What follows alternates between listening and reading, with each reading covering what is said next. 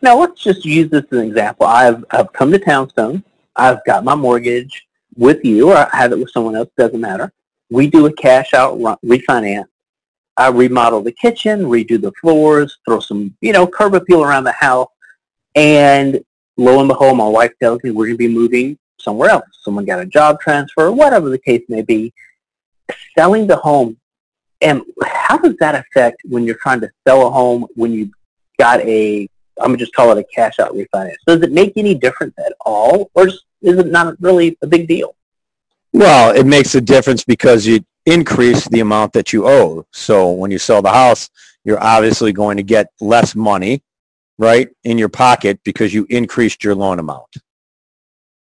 That makes perfect sense from that standpoint. So literally, it's almost like, and I'm just using general layman terms, it's kind of like just having a bigger mortgage, so to speak. You got it.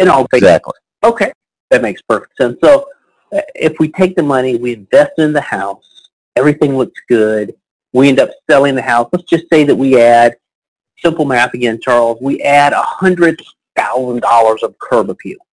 So investing, let's say I did a cash out refinance. From your standpoint, obviously you see houses all day, every day.